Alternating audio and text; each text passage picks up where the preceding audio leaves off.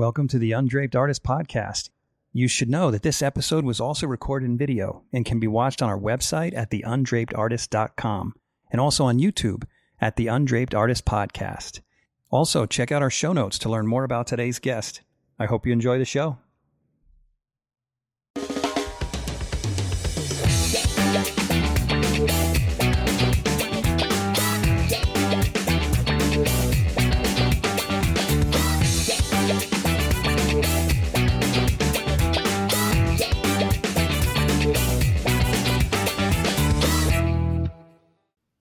Christine Egnoski, welcome to the Undraped Artist Podcast. Thank you so much for having me. Yeah, it's my pleasure. It's great to have you. So you are the executive director, is that right? Of the Portrait Society of America. I had to look at my notes again. The executive director of the Portrait Society of America. And so tell me a little bit about what that means. What do you do with the Portrait Society of America? Sure. Well, I've been here since the founding. The organization was formed in February of 1998. And actually it was founded by three artists, and they had got together. My late husband, Ed Jonas, it was really his idea. Many years ago when we first got married, we lived in a trailer out in the woods, and his studio was next door. And he talked a lot about how he could not find good education in realism and in the arts when he was in college. And frustrated by that, he always had this kernel of an idea that for an organization that would be run by artist for artist and would be that bridge between practicing artists and aspiring artists to share techniques, methods, knowledge, just information you could really get at a school, similar to the Hine Academy, where people can go and learn and exchange ideas and in the realist fashion. And that was not available. There was a lot of abstract schools at the time, a lot of art being created that was what I call installation art, found pieces that were installed. And so he's really frustrated by that. And so that was the first time I'd heard him talk about it when we first got married. And it was about 15 years later that he really gelled the idea and traveled to New York and asked some of the leading artists at the time, Ray Kinsler, Bert Silverman, Bill Draper, Dan Green, to come on board and advise them on how to go forward. And so after that was all formed, the board asked me to quit my job and come on board as the executive director. And that was 25 years ago. And we started with, of course, 0 members. That first year or the next year, we had a conference. We had 400 artists come. And we've just been building the society since then. And so from 0 programs, now we have 22 programs, 4 publications, and a variety of services. So that's how I came on board. And it's really been my life's work. I love it.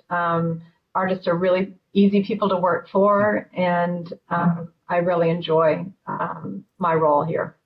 Except I think you're being too kind, because I know we're a pain in the butt to work for, because I know that none of us do anything on time. Is that right? Well, that's true. That's true. I think it helped me being married to an artist for 37 years. I truly understood that the time is it's a challenge. Yeah, you guys are infinitely patient. So I used to think I was the only one who was a pain in the butt for you guys. And then other artists have been like, oh yeah, I never get anything on time to them. It's terrible. I'm so sorry. No, you're in good company. You're in good company. So what were you doing before? What was your job before you quit and started doing this? So my undergrad is in political science, and that's what I was doing. I was working for the Academy of Florida Trial Lawyers in their political action committee. And so we ran elections and campaigns and really also worked for the association there. So I learned a lot of what I apply at the Portrait Society there because it was an association. We did educational programs as well as political fundraising. So. Wow, that was kind of serendipitous that he married someone with your skill set, right? Yeah, yeah, actually. And, you know, when Ed and I first got married, he was the head artist and designer for the Museum of Florida History.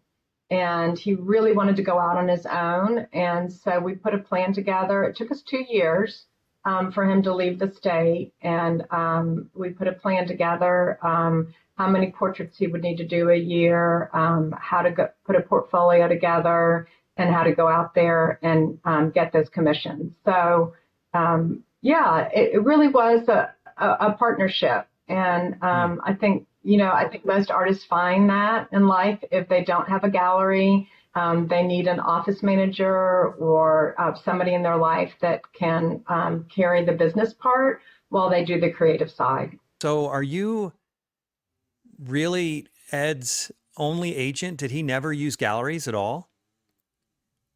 He did not. He didn't use agents or galleries. We put a business plan together and followed it. And it's interesting because Ed was always willing and excited to share his work with other people. So as long as he could get an appointment, he was usually able to get the commission. So in the beginning, of course, you know, it's a little bit different now, I think, because of the internet, because we're talking 30 something years ago, but he put together a portfolio of his best work. We brainstormed about people that he knew in his life that might be interested in a portrait. And interesting story, he decided to approach the Secretary of State because the Museum of Florida History came underneath the Secretary of State. And his name was George Firestone. And his idea was he would just approach him and ask him to do his portrait. If he liked it, he could buy it. And if he didn't really like it, then he didn't have to buy it. Really? And it was one of his first, and it was one of his very first commissions. And I think it's one of his best paintings. I love the painting. And I think partly because he had a lot of freedom on what he wanted to do, because he just asked him and he said, yes, I would love to have a portrait done. And he's sitting in a chair with a vase next to him that he had collected on his travels. And it's really just a fantastic painting. No kidding. Yeah, that's incredible. So you had this great job, which obviously paid off with what you did with the Portrait Society and what you did for Ed for all those years. But was it scary for you to leave something so secure and it was totally scary. It was totally scary because you know, Ed had gone out on his own he'd been out probably about 10 years. And so anytime I think you have two people, you know, going out on their own, because really coming to the Portrait Society was like being self-employed because, you know, it was, you know, zero. It didn't exist before. And so building it from the ground up, it was really scary. Ed's career was pretty established, but as with, you know, Jeff, if you're not selling work or you don't have commissions, then you don't have an income unless you've been able to create some other kind of stream of income. Mm-hmm. And so, you know, that part was really scary. And we worked really, really hard in the beginning. You know, when Ed and Gordon first formed the Portrait Society, and Ed's always been a really big idea man, but wasn't always an execution guy. And so he's like, I love coming up with the ideas, but I don't want to be the front man. And so, you know, he asked Gordon Wetmore if he would do it, and he said he would, and he was perfect for the job. And so Gordon and I worked really closely together, and lots of hours in the very beginning. I came the first year and I worked for free. And that was just a commitment that Ed and I made. We thought that it would be successful. We thought there was a need out there, but you never know until you really start doing something, whether that's really going to work out. So the first year, the office was in Ed's studio, and I worked for free. And by the end of that first year, we had about 550 members. And the next year we had our first conference and we had 400 people attend. So, That's we found incredible. out quickly yeah, we found it really quickly that there was a need for it. And how did you get the word out? Because this was not really pre-internet, but it certainly wasn't It a tool was like on we the have now. borderline of, yeah, it Yeah. was, marketing was a lot different back then. Print media was really the way to reach people. And so we advertised in American Artist Magazine, fabulous magazine. I was sad when it left Yeah. the industry, and that's really how we reached out. And we did a lot of mail too. But we did that initial ad, and then we collected addresses and names after that, and built a whole mailing list. And so we did a lot of mail. We actually had a brochure that we mailed. We ended up with a list of about 12,000 people, and we mailed brochures. No So a kidding. lot different. Yeah, a And lot different. you're spending money. You're not only not taking a paycheck, but you're spending money on ads and mailing Yeah, and mailings yeah. and so forth. We really believed in it, Jeff. We really believed that artists, I often say it takes as long to become an artist as it does a doctor, because you can get the education, you can go into an art school for 4 years, but then you really need to come out and go to an atelier and be immersed, a little bit like a fellowship for a doctor. You get immersed into the area that you want to study in. And then it'd be very ideal then to work underneath an artist for another year. And so I think it's really an investment of time and education. And, it's obviously really good if you have some talent and skill, but if you apply yourself, I think you can learn to draw.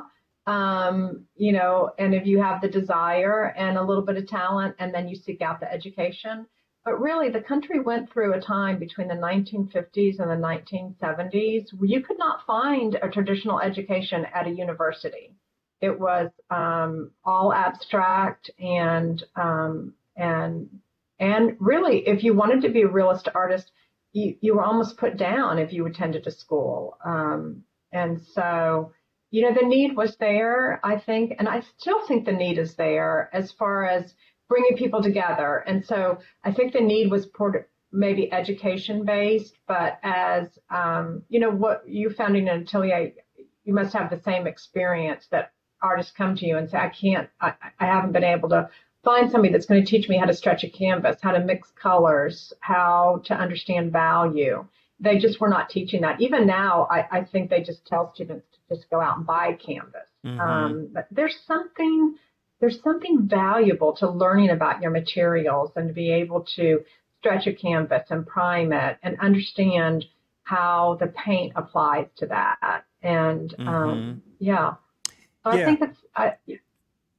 I think the need's a little bit different. I think you can find education now, but I think the community is what we hear is valuable to artists coming to the conference as that community that's created. Yeah. Well, that's the thing that I value most about the conference. I mean, as you know, I guess it's been like 10 years since you first invited me to be on the faculty. And Uh-huh.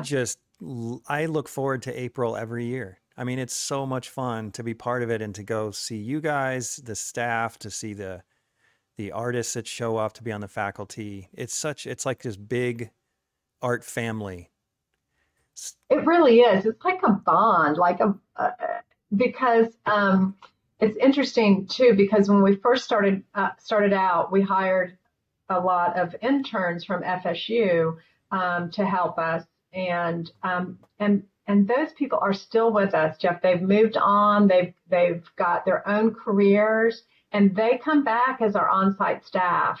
So you probably met Gina Cohen and Lauren Mm-hmm. Miller. They're our on-stage managers. They both, Lauren interned for Ed, and Gina worked for me and then interned with Ed.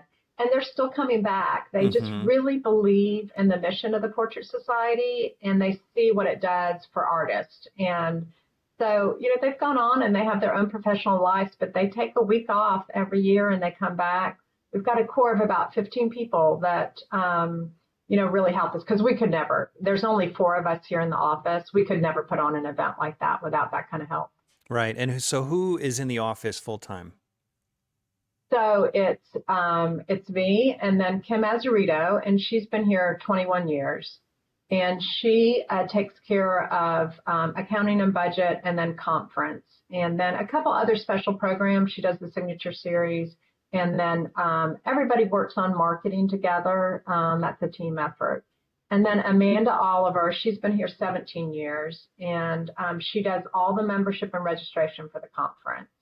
And then Allison Gilliard has been here just about 4 years, and she takes care of the state ambassador programs, Cecilia Bow Forum, marketing, exhibitors, and so she's kind of like a special projects person. So, and we do have a part-time person, Carrie Mortimer, and she just comes in a few hours a week seasonally, and she takes care of the 6x9, that mystery art fundraiser that we do once a year.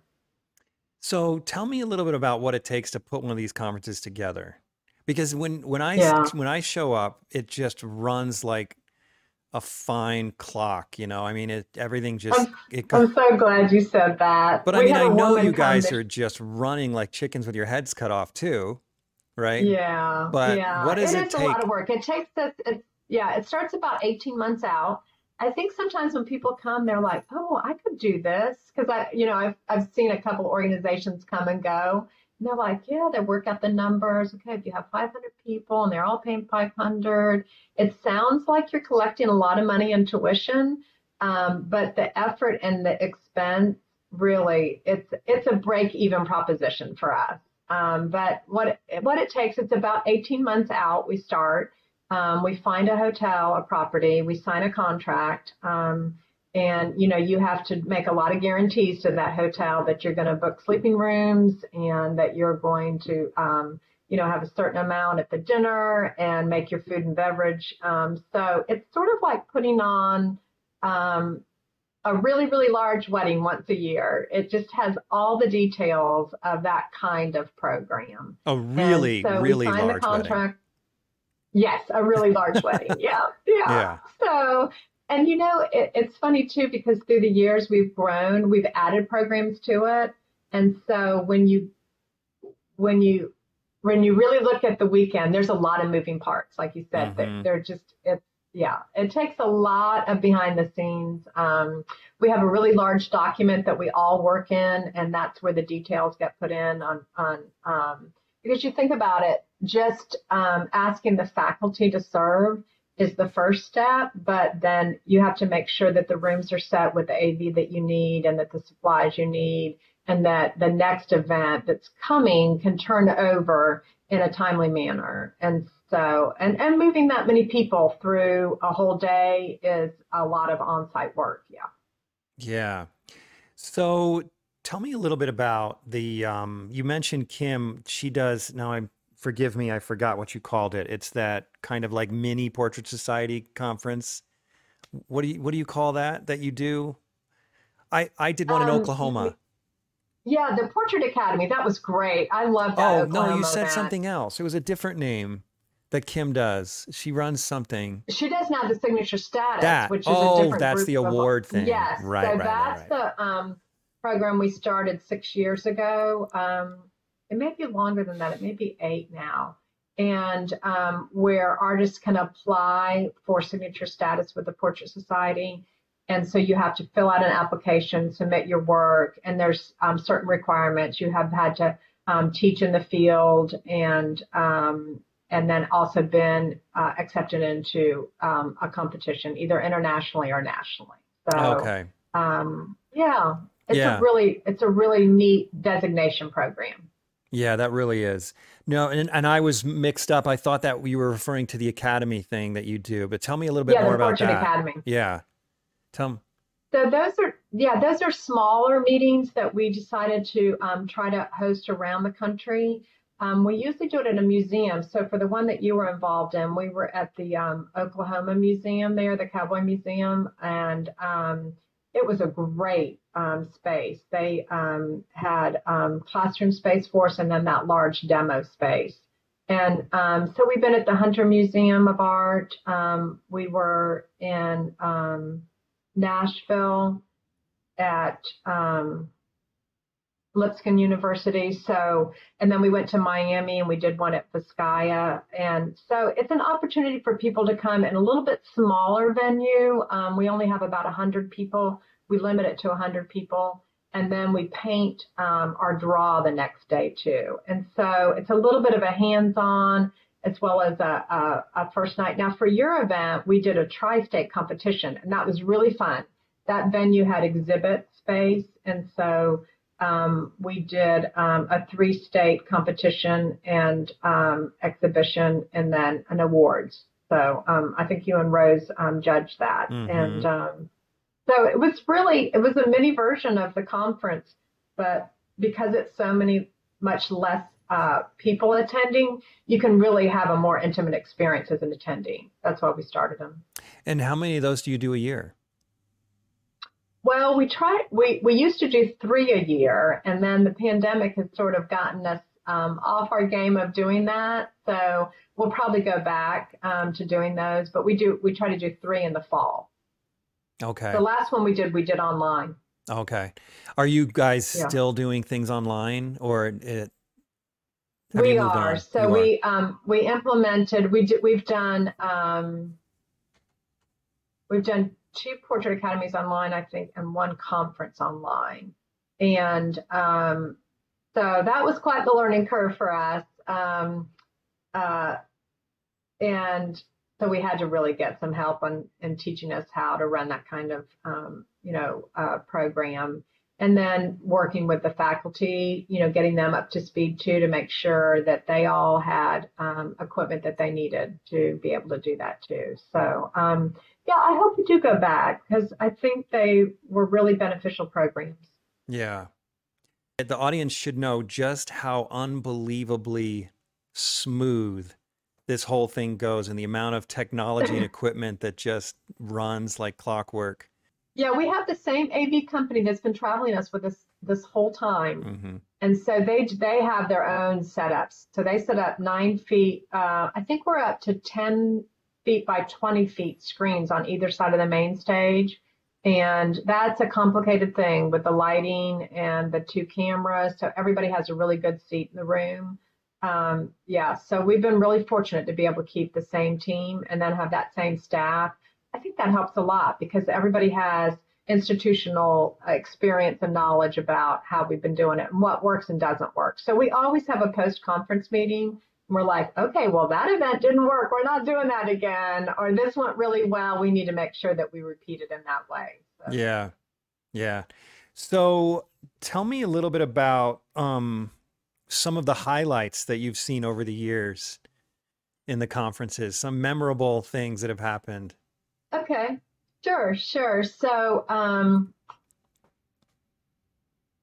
what immediately comes to mind is some of the challenges in the background that nobody sees or knows about. But when we went to Dallas about 3 weeks before we were getting ready to leave, the hotel called me and said, the room where you were booked, they had like 100-year flood there. And the room where you were booked has been flooded. Oh, you gotta be kidding me. I'm not. And so, we're all ready to go. We sent a truck from Florida wherever we're going with all of our things on it. And of course, the AV truck is a semi. And so it comes from another location.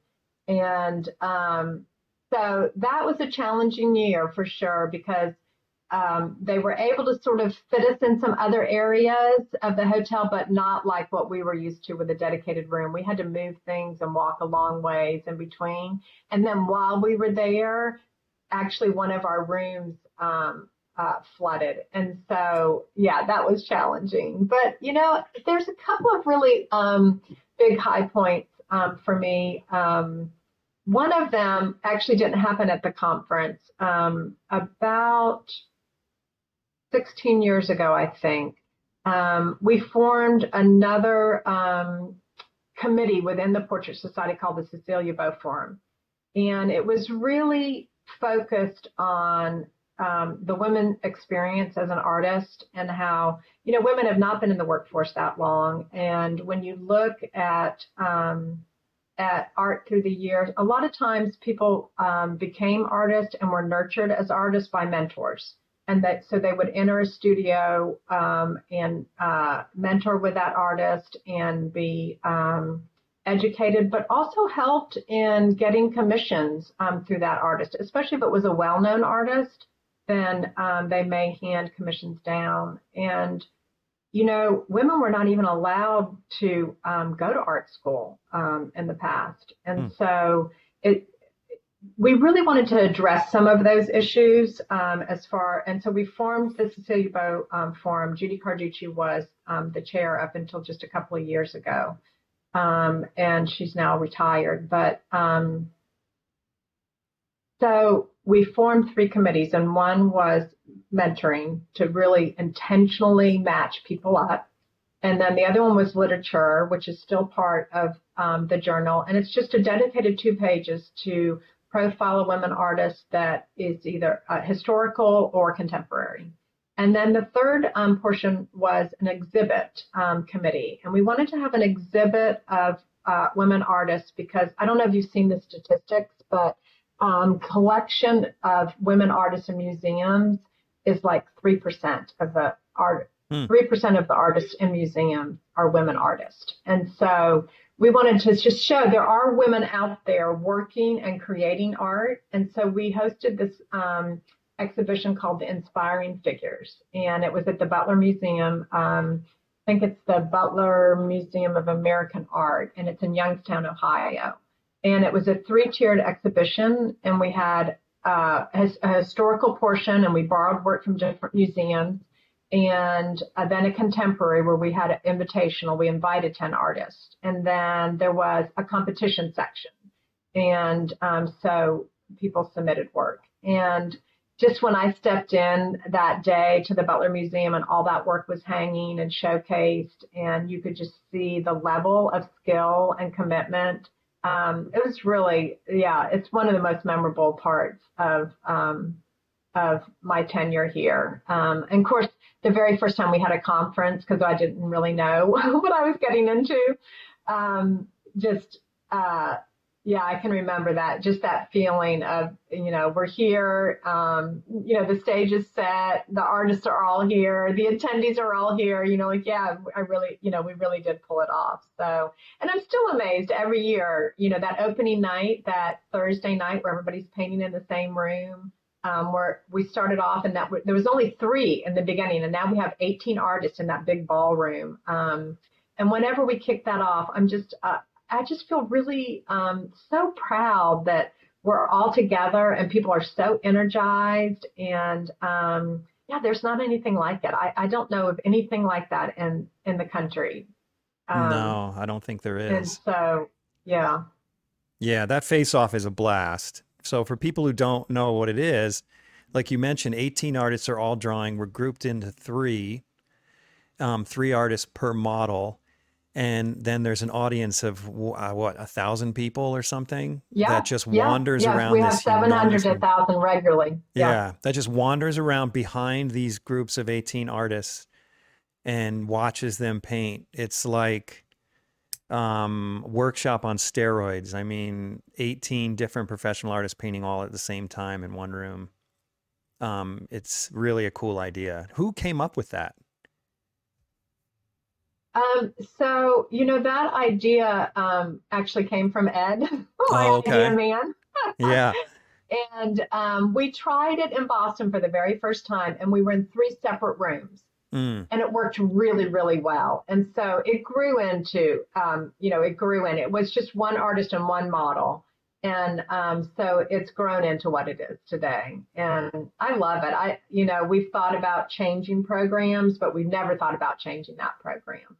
We've made some adjustments to it. We made sure that we added sculpture in there. and we always want to have drawing. We've had watercolor, we've had pastel. So we want to make sure that the mediums are covered too. The variety of artists in there are very different too. So, and one thing's really fun too, Jeff, as you know, since you've done it, is when the artists come in the room, they draw a number and then they go to that number. So you don't get to pick the group that you're working in. That part's a surprise. And that came from Dawn Whitelaw. She does that at some of her workshops, and you just pick a number. So that's the model that you get and the spot you get. Mm-hmm. It can be a little intimidating. Do you find it intimidating at all? Well, I don't know if intimidating is the right word, but I find it, no, I don't know what the right word is. Let's put it this way. I'm definitely hopeful when I get there that I draw a number with a model that I'm inspired by. It's hit and miss. Sometimes I am, sometimes I'm not. And you just got to do with it what you can. But other than that, it's fine. It's a mystery. Yeah, it's a mystery on the model and on the group, because it's really fun if you get a group that you really can click with, because then together you set up the model. And then you're painting for the whole evening for 3 hours together. Yeah, so. Yeah. Well, I've never had a group that I didn't click with. That's it. Like I said, it always just feels great. like a big family there. Everyone's kind of like-minded. We all have a similar attitude toward painting and drawing. So yeah, I've never had a group I didn't like. That's really great. The other thing that is really good is we try to find hotels that we're the only group in there. We have had the experience. We went to Chicago and Boston, and we were at very large properties there. So we weren't just the only group in there. And it's the opportunity to create community when you get on the elevator, when you walk down the hall. Every person that you see is an artist. And, artists create by themselves in their studio. So if you can get out and be, with people that love the same thing you do, and every person that you meet has that similar shared experience, it does create a bond. Yeah. And you do another thing that I think really helps with this idea of a bond, or at least a positive environment, is every Sunday morning at the end of the conference, you do something what's called, is it Inspirational Hour? Inspirational Hour. Uh-huh. Yeah. Tell us about that. Sure.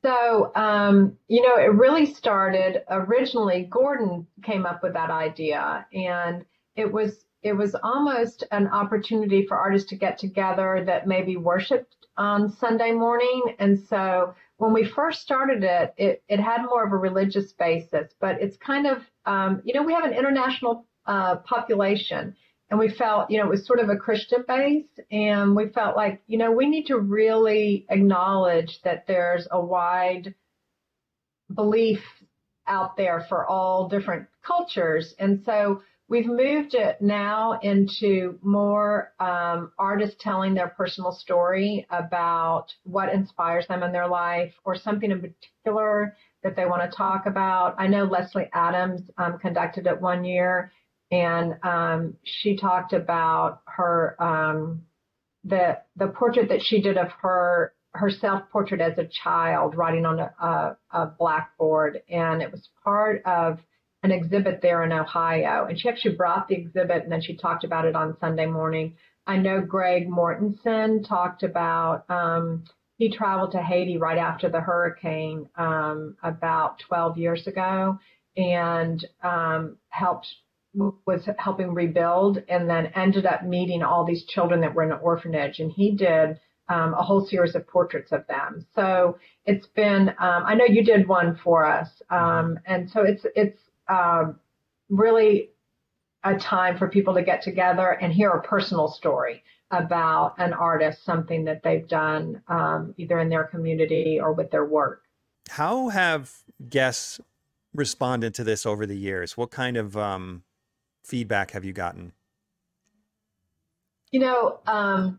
I think I just love artists, because one thing, in addition to being able to, create really beautiful work, is they usually are very articulate about their experiences. So we've gotten some just wonderful letters through the years from people on what it's meant. And a lot of people, credit their careers to us because of the connections that they've made at the society. I know you did a podcast with Michelle Dunaway, Mm-hmm. and she has a wonderful story that when the very first time she came to the conference, she was in the International Portrait Competition.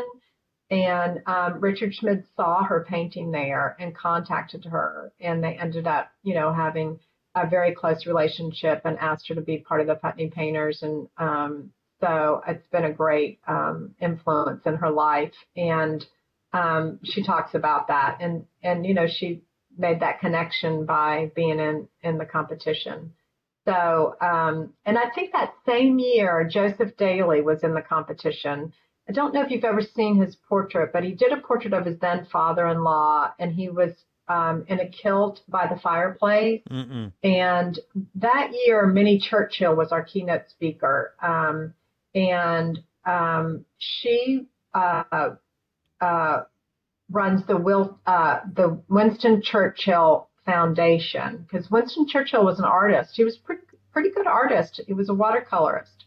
And so she came and was our keynote speaker, and she saw Joseph's painting.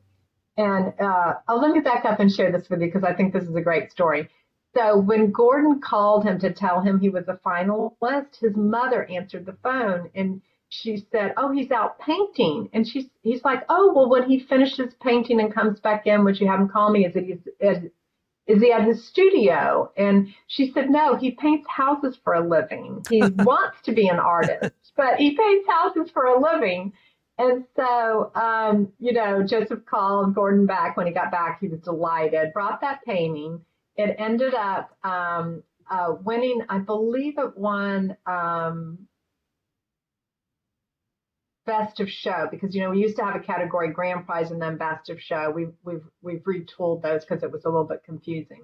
But Winnie Churchill saw that painting and loved it, and she ended up commissioning him for like 21 paintings over the next 3 years. So he traveled from the United States to the UK many times over the next 3 years, and then he would do a painting for a family. That family would recommend him. And so really, he does credit the Portrait Society with starting his career, because he was a house painter just before he came to the conference. You got to be kidding me.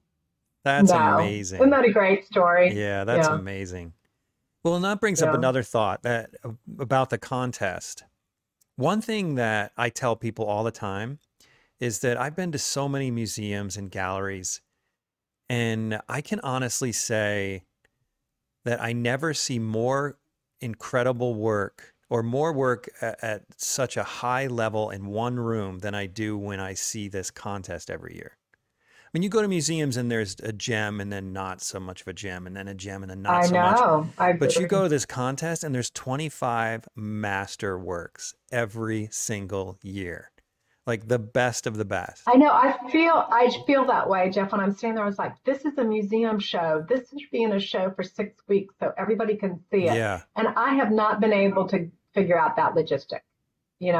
I've often thought it should be a show at the National Portrait Gallery, because you're right. It's like curated. It's like the best work being created, because it has to be a recent work. So, and I like that part because they all look contemporary in the room. If you just allowed work at any point in an artist's career, I think it could be dated in that room. And so we do have that rule. It has to be created in the last 3 years and never won a prize. So you won't have seen it before, and it will be created recently. And then we go through a really rigorous judging process. And I've been asked a couple times about it. So if we have time, I'd love to tell you about it so people can really have a good understanding. I've often thought it would be great if we could record something so people could see it. But so everybody submits online, and it's anonymous. So you're assigned a number, and not a name, but a number. And then the first round, or the first series of rounds, are conducted by a 3-panel of jurors. And they look at every single work. And the first round, it has to have It has to have at least 2 yeses for it to come. Oh, I'm sorry. It only needs to have 1 yes for it to move through. So anybody can move it through. And so that, comes to the next round. So we probably start out with about maybe 2,500, and then we get down to about 1,700 with the just a 1 yes forward. And these we are go on to applicants. another round. These are applicants from all over the world. Yeah, so all over the world.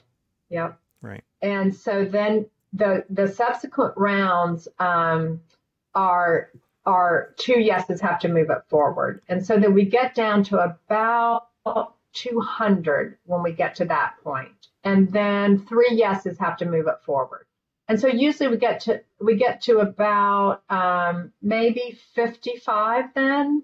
And then from there we go, final in the room. And so that has to be unanimous too. It takes us about 3 days. Wow. And of all day. And yes. And so so then those people are invited to bring their original work on display at the conference, and then it's judged from the originals, which we all know anytime you see an image visually on, digitally, it's not the same as when you get the opportunity to see it in person. And so a different panel of judges then judges on site. And that's a very specific process too. So we have 3 judges. They judge the room independently. They go through it with a clipboard and they select who would they want to be grand prize, first place, second, third, fourth, and fifth, and then honorable mention. And then Kim and I tally those. We sign a number to them and we tally those and we go back and present it to the panel. And then there's some negotiation from there. If you have 2 people that really are close for the grand prize, then they go through a critique very similar to, I think you did a critique at the conference one time where people brought original work and we talked about it. Each juror goes up and says, this is what I find relevant and good about this painting. This is an area that I find problematic in this composition or this anatomy. And another juror may say, that doesn't really bother me. I think that enlarged hand is intentional. And so there's a lot of that until they finally settle on those placements. So that way one judge can't really, favor something and bring it all the way through. So I think it's a really good process. And I think it's very balanced because until we get to the conference, those jurors, they don't know who they are because you're assigned a number. Now, obviously, once you get there, they know the name. But I've been in there every single year, and they're diligent and conscientious, and they're very aware that they're judging a fellow artist's work. So they're really respectful and thoughtful and very conscientious. They take the duty very seriously.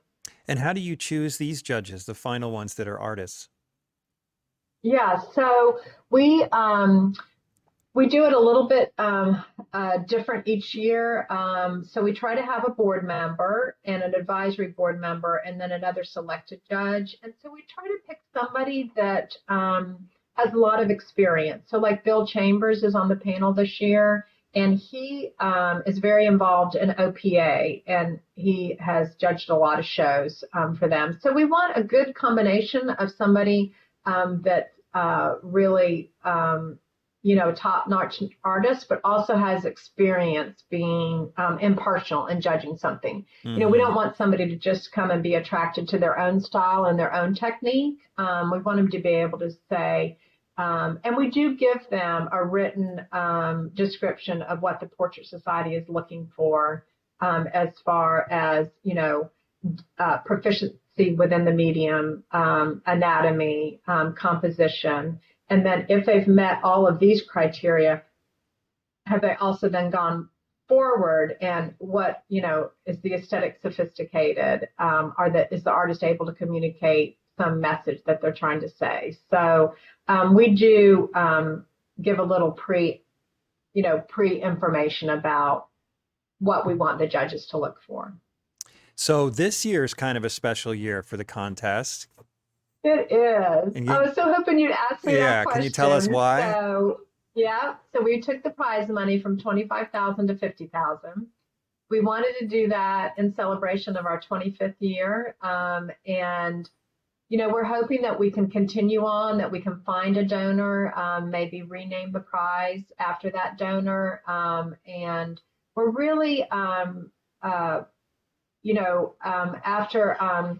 Ed's death, Don Whitelaw actually was the interim chair for about a year. And then Michael Shane Neal was appointed chair after that. And he and I and the other board members have been working really hard to say, where's the Portrait Society now? And are we relevant? And what do we need to be doing in the next 10 years to serve, portrait art? What's our role? And here's what we're doing now. And are all of those things, do we need to keep this thing and then maybe either adjust this or not have this program anymore, or add this program or deepen this program? So we're going through that now. We've had a couple of leadership meetings in Nashville, and out of one of those leadership meetings was the idea to raise the grand prize to $50,000. We really want it to be the premier competition for figurative and portrait art in the country, and internationally too. And I think raising that prize to that level really, spotlights that. Well, it's motivating because I'll tell you what, I love it. a lot of artists are going to paint for it this year. That's a life-changing number. And so I remember when they first had the Arts in the Parks. Do you remember that? I don't. Richard Schmid won it 1 year, and I can't remember how many years it went on. I was sad to see it go, but so any painting that was done from a national park could be entered in the show, and the prize was $50,000. And it's not happening anymore that I know of. But it was really a talked about competition. And I hope the same thing will happen for the Portrait Society competition. I know that it's held in high esteem now, but we really just want to broaden our reach to people. And so I'm hoping by doing that, we can. Oh, I think you already have. Yeah, a lot of people are talking about it. I've definitely heard a lot of people talk about it. So that's great. Oh, that's great. Yeah. So tell me, that brings up another thought, and that is, money, unless you get a donor, money's coming out of your pocket. I mean, this is a nonprofit organization. You guys are cutting yourself a check, which I'm assuming you're not rolling in dough. No. So tell me a little bit about that. Why did you choose to go nonprofit versus profit? Because a lot of companies are popping up that are about education. I mean, nothing is quite like yours. Yours is unique, but they're for profit. And so tell us a little bit about why you went the direction you went. Sure. So I'll give you a little backstory. So when Ed first came up with the idea, we had not been married very long, and he really wanted to go out on his own. And so we sort of set the idea aside to, make that happen first. And he came back around about 10 years after that. And at the time, he had met Leon Lord, who had a portrait agency. And he told him about the idea. And he ended up starting, it was called the American Society of Portrait Artists, ASAPA. And Ed and Gordon and a number of other artists served on the board.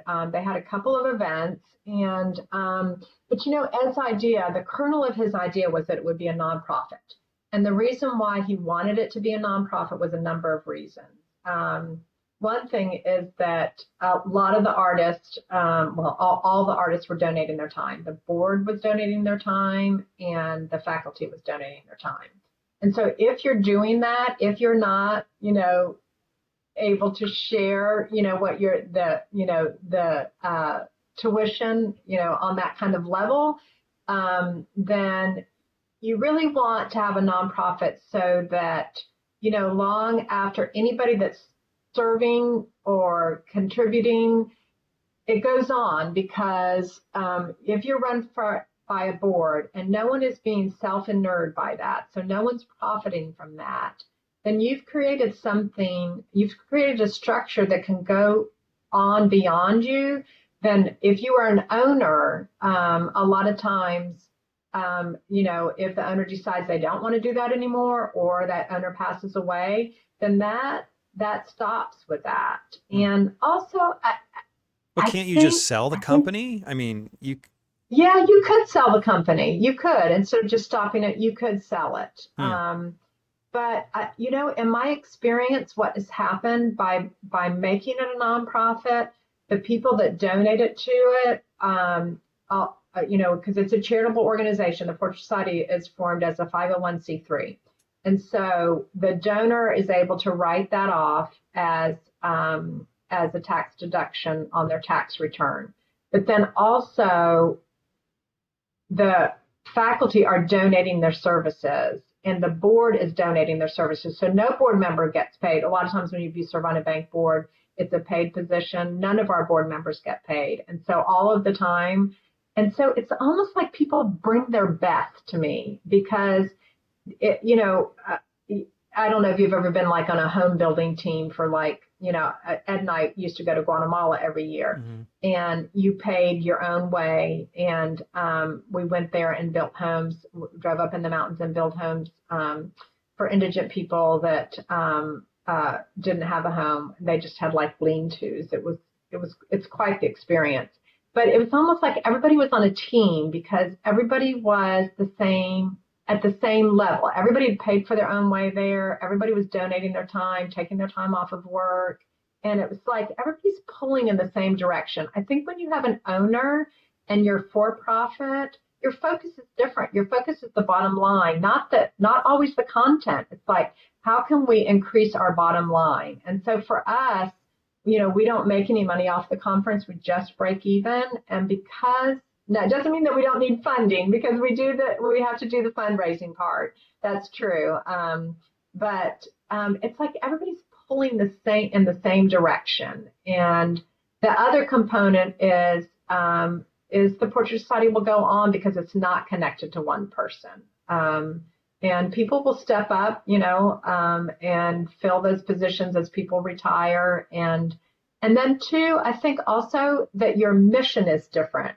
When you have a for-profit, a lot of times your mission is, you have to stay in business and you want to make money. But for a nonprofit, your mission is your public statement. And for us, that is to promote and further the traditions of fine art portraiture and figurative work. And so really, every program we come up with, it's like, does it meet your mission statement? And is the effort going to your mission? And for a for-profit, I think sometimes programs are created. This will make us a lot of money. Let's do this. Well, are you analyzing it on who benefits? And is the learning going to go on? And, are you going to help a person? Or are you just creating this because it's going to make you money? Right. Right. I like that. So that brings up a thought that I've had for quite some time because I really value the Portrait Society and what you guys do. Have you thought much about, I mean, you can't do this forever. You've Yeah, probably I got 40 know. years I left. know. You're still young, but what happens Yeah. after? Well, I'm 65, so I am sort of thinking about retirement a little bit. Mm-hmm. But I think Shane just has this real commitment to look at the next decade, to look at the next 10 years, and we're actually in the process of creating a fundraising arm that we could match maybe some art patrons with the Portrait Society. And we're really working hard on that. I'm really excited. It's going very well. We're not quite ready to unveil it. And then the other thing is, I do probably have a long range plan. So what I would do is, find an executive director in transition and probably overlap that person for a couple of years. Mm. And then I would love to stay on in some kind of part-time capacity for, another 3 to 5 to 6 years because, I love the Portrait Society and it means a lot to me. And I want to just make sure before I would fully retire that it would be really secure for the next, a decade. And one of those is, and Shane's really committed to this, and I believe in it too, is to establish an endowment. And I'm not going to go anywhere until that's established. And most nonprofits that have been around, like the Artist Fellowship, I think it's been around since like 1874. They have an endowment. The National Sculpture Society, they've been around for I think over 100 years. They have an endowment, and it just is a way to secure the future of the society. The other thing that we've done that's been really, really smart is we bought a building. It's probably been about 8 years ago. And it's a home, and we renovated it, and we got it for a very reasonable price and renovated it into our office. And I think we only owe about $70,000 on it. And it's a little bit over 2,400 square feet. And it's just, it's another way to say that the Porch Society has, roots and really, we have no debt. We've been very careful with our money. We've been very responsible with it. And so we have no debt and we own the building. And so that's really solid footing. And then you add the endowment component in there and maybe matching up some patrons. And I think the future will be really, really good. And then we're also going to evaluate, we have 22 programs and publications. We're going to look at each one of those and make sure we're in the right posture that we need to be in. Okay, so you keep mentioning Shane, but for those who don't know who you're talking about, it's Michael Shane Neal, who I also interviewed on the podcast. So tell me about I saw that. That was great. He was a great interview. Tell me about what his involvement is. So he's the chair, and so there's an executive board, and that's made up of Don Whitelaw, she's the vice chair, Mary White, Wendy Caparel, and Kwang Ho. And so they're what I would call a working board. They're very involved, and we do most of those by Zoom and have an agenda. And so they would direct the activities probably and the programs of the Portrait Society. And then we have an advisory board, and so they would be more like a think tank. And so we might present to them a variety of ideas, and they would analyze those and say, what they'd like to keep and what they don't think is good. So it's really a two-part board that oversees the activities. And how long has Kwang been on the board? I didn't know Kwang Ho was on the board. He just joined the board. Oh, so he's been on about 7 months. He just joined. Okay, yep. Well, that explains why I didn't know. Yeah. And Wendy just joined too. So I'm happy to have both of them on. Oh, yeah, that's a powerhouse. Really great addition. Powerhouse group right there. Yeah, that's great. So is there anything else that you'd like to talk about that relates to the Portrait Society?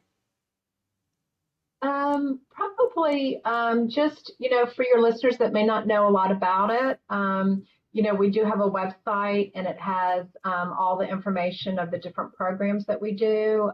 There's their homepage. So you can see we have 4 competitions that we host each year. We have a members only, the international, the self-portrait, and then the future generations. And that's a new competition that we just started. It's in its 3rd year, and it's for artists that are 18 to 24 years old. And I have some ideas on how to kind of propel that forward too. I'm real interested in spending some time brainstorming about how you get the word out. It's so important. And I know, Jeff, you have a lot of young people. I'm so impressed by what they're creating and their dedication. And so I really want that competition to be something that art teachers tell their students about, so that we can get a larger entry, and then just the word out. And I'd like to do a little bit of fundraising to up the prize, because it's difficult and challenging to be an art student. Mm-hmm. So and so that's the membership page. Just shows you how you can join. It's really reasonable. It's $75 a year, and that includes all of our publications and a discount to the conference. And then, so there's our competitions. The members only is really popular. The Future Generations is the one we just talked about. And then, of course, the international is is our yearly, where the people Mm-hmm. actually bring the piece in person. So yeah. So with the future generations one, I wanted to bring up something that I admire about you guys. And well, first, let me go back to this here. Let's see if I could find that picture here. Okay, right here. I don't know if our viewers can see this, but in this photo, you'll notice that about 90%, if not 98% of the people in that picture are middle-aged women. Um, That's true. yeah, and That's true. Our membership is made up of, yeah, a good percentage yeah, and is which is women. great. Yeah. But here's my point though, in that I think there's correct me if I'm wrong, but there's that the demographic that can afford to take time off from work, go to a conference for 4 days, pay for a hotel room, pay for, even though your conference is very affordable, that's a big chunk of change for a lot of people. So it's Right. We have difficult been for, able to keep the price down. no, you guys are really affordable. But Yeah. plane Yeah. tickets, time off of work, doesn't matter if you're free. Like there Absolutely. was a The time hotel. when I was 18 or between 18 and 30, probably, even if it was free, I couldn't have afforded the plane, the hotel, and you know what I mean, the time off, whatever. But what you guys are doing is you're doing these scholarships so that young people that aren't part of this demographic that can afford to do this are able to come, which I think is so generous and good of you guys to do. I think it's so important. We did 36 this year at the conference, and we could have done 50. We had about 75 people apply, and they just write a 300 word statement, and then they submit 3 works. So we read through them, and the need is really, it gets you, but you want to also look at the work, because you want to make sure that you're offering it to people that you can make the most difference with. Mm-hmm. And so I think it's a good combination of 300 word and the 3 images. And we just get wonderful letters back from them, the experience. And, Ed often talked about, if I had been 19 years old and went to an event like that, you just throw open the door of information and experience and hope too. You give these young people hope that I could go out and make a living off of this, because a lot of times when young people say, well, I want to go to art school, they're very discouraged. There's like, you won't be able to make a living. Not encouraged and supported. Mm-hmm. Yeah, many's probably stretch, but I'd say probably at least half a dozen of my students have applied, and you guys have been generous enough to give them scholarships, and it's life changing for them. So last year I had, how many students did I have there last year? One, two, I don't know if they were all on scholarship, but a few of them were. One, I think like 4. And now my entire atelier wants to go this coming year. They're all, because they came back and Oh, were love just it. I like love giddy it. over the whole thing.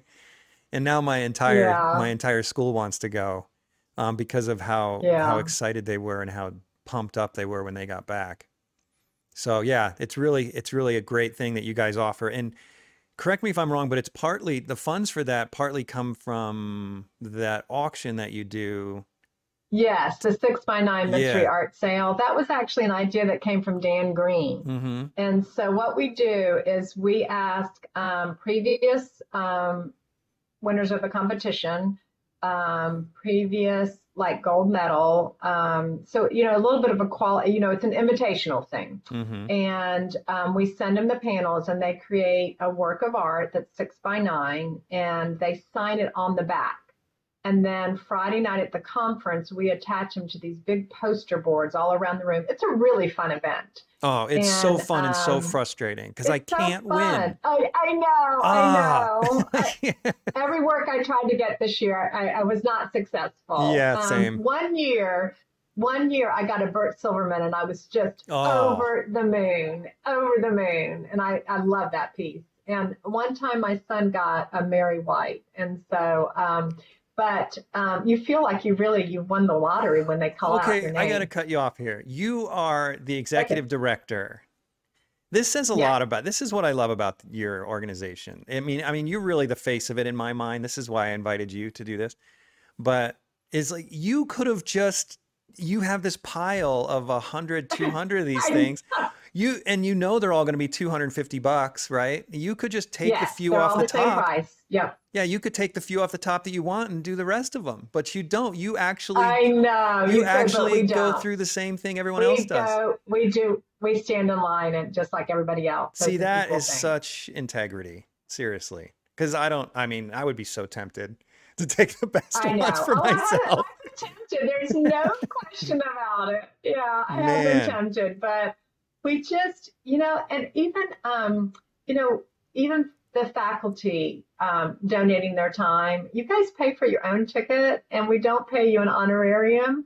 But that is the reason why we could keep the tuition at $500 because Hmm. other organizations that do this kind of thing, they charge between 1,100 and 1,300 for the weekend. But the Portrait Study is about how many people could we reach Hmm. and how important our mission is. So, but you're right. We apply it all. We have to stand in line like everybody else. Yeah, that's brutal. Yeah, there were a couple It I breaks wanted our last heart year and too. I lost Yeah, them. And then another thing yeah. that you do that I think is really awesome, and I always look forward to, is you have that store where you have different Yes. So we do companies have come an and exhibit show. hall. Hmm. Yeah, and it's great. So we have about, I think there's 20 booths in there, and we have a variety of vendors from, brushes to paint to, I've been working on trying to get a canvas vendor in there, and I haven't been able to do that. Hmm. But because I do get that question a lot about canvas. Well, you It's have such a panels, people who personal make thing. canvas panels there. Yes, I do. Yeah, we do have that, and they're very popular. And we've got a couple framers in there, and uh, a variety of supplies. And then we have the book and a DVD table too. So the art book table. And so, yeah, that's a really popular room. Jeff, and I think it's just the same thing like what the Portrait Society is doing is that, times are changing things. And I do think that the art material supply business has changed so much. I mean, I just heard that Jack Richardson sold their company. I know uh, Pierre with Sinlier sold to McPherson. And it's just, it used to be that you wholesaled your materials to a retailer and then that retailer sold them. And that has really changed with the internet and with the pandemic. And a lot of people that come to the conference say our town doesn't even have an art supply store. You can't go and look at a material, feel it, try it. They just don't have it anymore. So I do think the exhibit hall is really important. Yeah, I mean, I live in Salt Lake City and we only have one art supply store. I mean, You have and one, it's yeah. Blick, but it's a small Blick, Is it and a it's small like this blick? is a Yeah. big We don't city. even have our blick. Yeah. Yeah, I know. We don't even have blick anymore. Yeah. So Well, and then I you love get art people like stores. foreign people from out of the country like Rosemary brushes that which is super convenient because you can just stock up while they're in the Right, country. right. Yeah. Yes, right, Yeah. right. Yeah. Yeah, it's a good opportunity. So, Christine, is there anything else you'd like to add about the Porch Society before we close? Just like to do a little shout out to all the artists that agreed to come and teach because it does take time out of their production schedule. They do pay for their own travel. We try to help with the hotel, but if they were willing to come and share their knowledge and with their fellow artists, we couldn't exist. So I'm very appreciative of that and very aware of the dedication that it takes to prepare a program and come and give it. So Well, I that's nice of you to say, but I can't speak for all artists, but I could say for myself, I'd be really disappointed if I wasn't invited because you make it such a great experience. It's a blast. Like I oh, that's said so good. earlier, I look forward to coming every year. So That's thank so you. good to hear. Thank you for It's our everything you pleasure. do for artists. Thanks for what you do for the faculty, for what you do for artists around the country, around the world, and with your dedication to education. And we all appreciate the vision that Ed had. Of course, we all miss him. He's such a great man. Yes. Yeah. And it's an And I amazing feel thing. like I do feel like it's his legacy, that he had this kernel of idea, but then we've all contributed to growing it. So I'm really proud of the Portrait Society. As you should be. Well, thanks again. Really appreciate you being here and having this chat with me. Well, thanks for having me. Take care. Thanks for tuning in to the Undraped Artist Podcast. If you enjoyed it, subscribe.